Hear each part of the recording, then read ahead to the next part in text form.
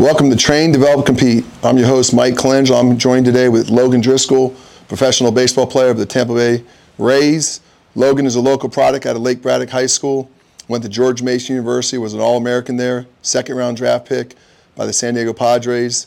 Was later traded to Tampa Bay, where he right now is residing in his professional career at AAA level in Durham, knocking on the door of the big leagues. Will be in big league camp this year. So we're excited to obviously track his journey and hopefully get to the big leagues this year, Logan. So thank you for joining us today. Yeah, thank you for having me. Just real quickly, I just wanted to go over what's some of the things that you felt like you've evolved as a catcher from high school to college to pro ball, and now you're literally knocking at the big leagues, which has probably been a childhood dream, not just for you, but for your brother who's here today, your parents. I mean, I remember when I got to the big leagues, it was my family got there with me, right? It wasn't just my journey. It's the family's journey. It's your wife's journey now. You know, you're married. Like, what have you learned that you think is going to propel you to the big leagues this year that's been most instrumental in your development? Right. I think early on in your career, you're trying to do a little bit of everything. You're trying to flash tools, right? You're going from high school to college. Even in college, your end goal isn't college. You're trying to do something with the bat behind the plate that's going to get you noticed. And I think a lot of guys in college kind of prioritize the bat, but don't realize how important it is to catch, because what I realized this year is, and over my career, it's catching allows you to stick around, right? Mm-hmm. So if you're good defensively, if you can control a staff, call good games, it just buys you time to figure out the bat. And I think a lot of guys put emphasis on that, and when they do put that emphasis, it kind of, like emotionally, you're invested in hitting and catching, and it doesn't really work that way. You know, a lot of guys can't separate the game. I think that's one thing that I learned this year with my manager, Morgan Ensberg. Played in the big leagues. He's done it. And he said the biggest thing that's going to hold you back is if you can or cannot separate the two sides of the game. That's great advice. I played against Morgan. He was a phenomenal player. The big thing for, I think, young players is to understand, there is two huge sides of the game, right? Obviously, catching is paramount, right? I think the only position that is equivalent to catching on a baseball field is a shortstop. Right. Like, if you have a lights-out shortstop, you can get the big leagues just on defensive capability. So being a left-handed power bat, 'cause that's kind of what you've known for, you're kind of unique because you're an ultra-athletic catcher, right? At one time, you were a 6'6" runner or better. Yep. I'm not sure you're at now, but I'm sure you still run well, right? Yeah. But you're a plus-plus thrower. But now you've become, from what you and I have talked about, you're a plus-plus catcher. And so your road to the big leagues, you hit it right in the head. The way you stick is what you do behind the plate. Right. Your leadership qualities, calling a game, understanding the game. And I think that's something where at the youth level in high school, no one ever talks to these kids, right? Everything's called through these pitch comms now. Everything's called through these the watches. And I think that craft is getting lost. Even though pitch is still maybe getting called from the dugout, that pitcher needs to be on the same page as that catcher, with the clock starting now in the pro ball, the tempo and the relationship there. So I think that's great advice for young catchers is, offense is the sexy part of baseball, right? Like we call it, like everyone wants the home runs, the on-base percentage, the slugging. But at the end of the day, if you can't receive and you can't make a ball off the plate look like a strike and you can't block and keep extra 90s, you really need to have a position change, to be honest, right? Right. And so I think that's great advice. Now you're in pro ball, you're a veteran, right? You're 5 years in your professional career. How important is it to learn how to catch different pitchers, right? Like when you're in high school, there's really no high carry fastball guys, right? It's 85 to 90, a breaking ball with a little depth on it, and to be honest with you, it's really easy to catch. A novice catcher can handle it. Now you're facing guys that turbo sink, they're throwing sweepers, they're throwing sliders, they're throwing how do you adjust to all that? Is it just reps with those guys, or is it drill progression? Right. I would say it's more drill progression. I mean, we see these guys. Now everyone's pretty much doing some variation of a glove prep down to the ground. And what that's doing, it's allowing you to allow the ball to travel, because now you're below the baseball. It's easier to work up through a pitch than be above it, and now it breaks down. So you're buying time, you're pushing back that window to where you need to make that decision. And then, like you said, it's a lot of reps. It's knowing, hey, what is this guy's miss? Like if I'm catching lefty guy with a sinker, what is his miss? Because, he might have a sinker, but his miss might be the pulled sinker to the other side. Mm-hmm. So I need to coordinate where I'm prepping my glove for that nasty pitch that he might accidentally throw. So you're basically preparing for the worst case scenario, right? Because it's easier to get the pitch that he wants to execute, but it's the one that you clank, that costs the extra Yes. base, which is obviously goes against the catcher most times. So now you're getting ready to start the season. What stuff are you doing right now, routine-wise, to make sure that you're ready for, I guess you'll leave here in a few weeks? Right. I mean, the biggest thing that I think I prioritize is receiving. I mean, that's what everyone's looking at right now. That's why they're talking about electronic strike zones, because it's not becoming an issue. It's just catchers are getting really good, and that's what these orgs are prioritizing. So every day it's receiving work. There's sometimes some transfer work, some throwing stuff, but I mean, number one is kind of grooving out the positioning to receive out of, and then that's what transitions into blocking and throwing. How much work do you do blocking-wise, reps-wise? I mean, receiving, I've seen you in here the few days you've been here, like you're always prepping, you're working on your hip mobility.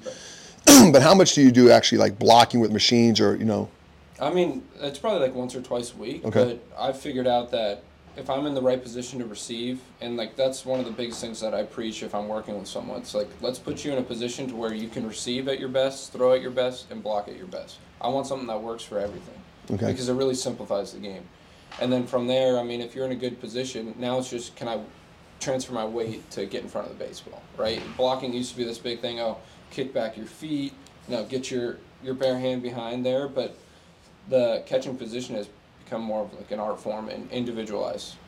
Some guys will kick out when they block, some guys stay up straight, some guys put the hand behind, some guys rodeo block, So I would say like that's the biggest thing with catching and blocking. It's like, can you just block the baseball and keep it in front of you? So what you're getting at is, for a long time, there's been these absolutes of catching, right? Right. The kickback, the dropping the hips, rounding your shoulders. Right. It sounds like what you're telling me is it's almost now like pitching or hitting, Right. where it's very specialized of, okay, what kind of movements do you have? Are you athletic? Are you non-athletic? Like, how do you throw from one knee? Do you need to be a guy that's on this knee? So really, in order to teach our catchers correctly at the youth level, there needs to be almost like an assessment process. Like, Right. they need to try a few different things and see what feels the best, what looks the best, and what executes the best is what you're getting at. Yes, definitely. How long did that take you to get where you're at today to figure that out for yourself? Like, was it trial and error? Was it a coach come to you and say, hey, Logan, you need to get in this position. You're not moving as well here or there? I think it's a lot of just like trial and error. Yeah. I mean, every year I look back at the film that I had from the previous year and I'm like, oh, that's interesting. Like, now I'm doing something completely different, but our bodies are also always changing. The more I get into those positions, the more positions I can get into that are different. But it's a lot of just trial and error. I tried to do a kick out at some point, but I'm like, now I can't block. But someone with longer legs might be able to do that a little bit better than me. So it's a lot of just, and like bullpens are the best thing to do. I mean, not a lot of guys enjoy catching bullpens, but it's going to be the most quality work you can get. And in those situations, you should be trying to receive everything. I don't care if it's in the dirt or up high, just present the pitch, because now when that ball's 6 inches below and it's a borderline strike, now you already have been working pitches above, So doing that work and experimenting with your setups in those situations are the best way to go about it. Yeah, I've always said like the bullpens for high school catchers is something that no one wants to do. Right. And I would always explain, man, when you go to spring training, there's a 4, 6, or 8 pack. I mean, you guys just get worn out. Yeah. I mean, it's brutal, but that's where you learn your craft. Right. And it's kind of like equivalent to shortstops. I always tell my high school guys, when we take BP, go play shortstop live in the game. Make your dives, make your routes, make your V-cut backhands. I don't need you to really make the throw. You can every once in a while if you want, but like go at your 10 effort level in that BP or even in that Mass Fungo series because that's the only time you're going to be able to play at that 10 speed. Right. Like when can you, a machine, like if your brother right here is putting the ball in the machine, you know exactly where it's going. It's going to 12 minutes. When do you not know where this ball is going? When do you have to react? Is bullpens. Right. Outside of a game, it's only bullpens. Right. So I think that's great advice. What's the one thing for all the high school catchers and below, what's the best piece of advice you can give them as far as setup in a verbiage? I would say when I'm looking at setups, if you're on a knee, right, the biggest thing is having a good chest posture. I think a lot of guys kind of sit back. Yep. And now we're not really in a great position to receive, to block, because if I'm chest up, now I recognize that pitch is going to be in the dirt late, and now I'm jerking forward. Too much movement. Too much movement. You're going to miss those blocks. And also chest up now, when I'm going to transfer, I'm standing upright. I'm not working through where I'm throwing to. So I would say, like, number one is just figuring out, like, the chest angle of everything. Can I throw out of this chest angle? Can I receive correctly out of this chest angle, and can I block out of this chest angle? Because that really simplifies everything. Now, once you get that, you mess around with how your hips are working. Yep. Can I push to block? But like the chest angle, I would say is number one, and being comfortable with setting your glove on the ground and just waiting for the pitch. Yeah. You know, it's kind of funny as you're talking. I'm a hitting guy, as you know, and and I'm learning the catching position from you and others. It sounds like your chest angle is almost like as a hitter, like your side bend, right? Like, what posture do I want to create my competitive advantage as a hitter? Do I want to be more upright? Most times we want a little bit, slight side bend, right, and we want to ride that out as long as possible.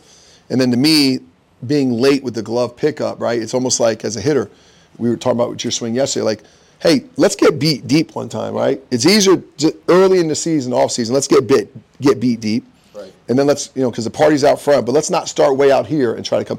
Let's start here. So let's be late. Like, let's be late with our pickup, see where the pitch is, boom, then go get it, rather than, try to anticipate and then have to come back down. So it's, the more I hear you talk, it's kind of like they would always say hitting and pitching are a lot alike. Right. I mean, you start tying all these things in, catching and hitting, there's some similarities as far as verbiage. And, if you have poor posture as a hitter, you're toast, right? If you have poor posture as a catcher, you're throwing, you're blocking, you're receiving, you're toast. Right.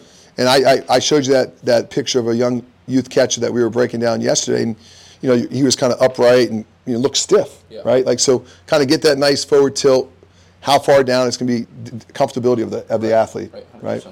So we're gonna go out here in a little bit and go over some drills and video those. And I always appreciate you coming in. It's every time you come in, I learn. You're a great baseball mind, and we want to wish you the best of luck this year.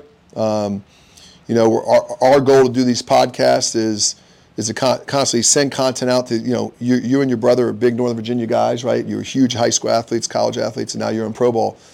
It's trying to send, great information to these kids, right? And that's something that I think is missing in this area. So, we're going to go out there, look at some drills. We're going to post them, and, I appreciate you joining us on Train, Develop, and Compete. All right, the first drill that we're doing, it's kind of essential for me when I'm building up into my receiving progression, is just some short hops receiving, and it's to kind of iron out my glove prep, getting down to the ground and waiting for the pitch. And the short hop forces you to stay down and work through the baseball.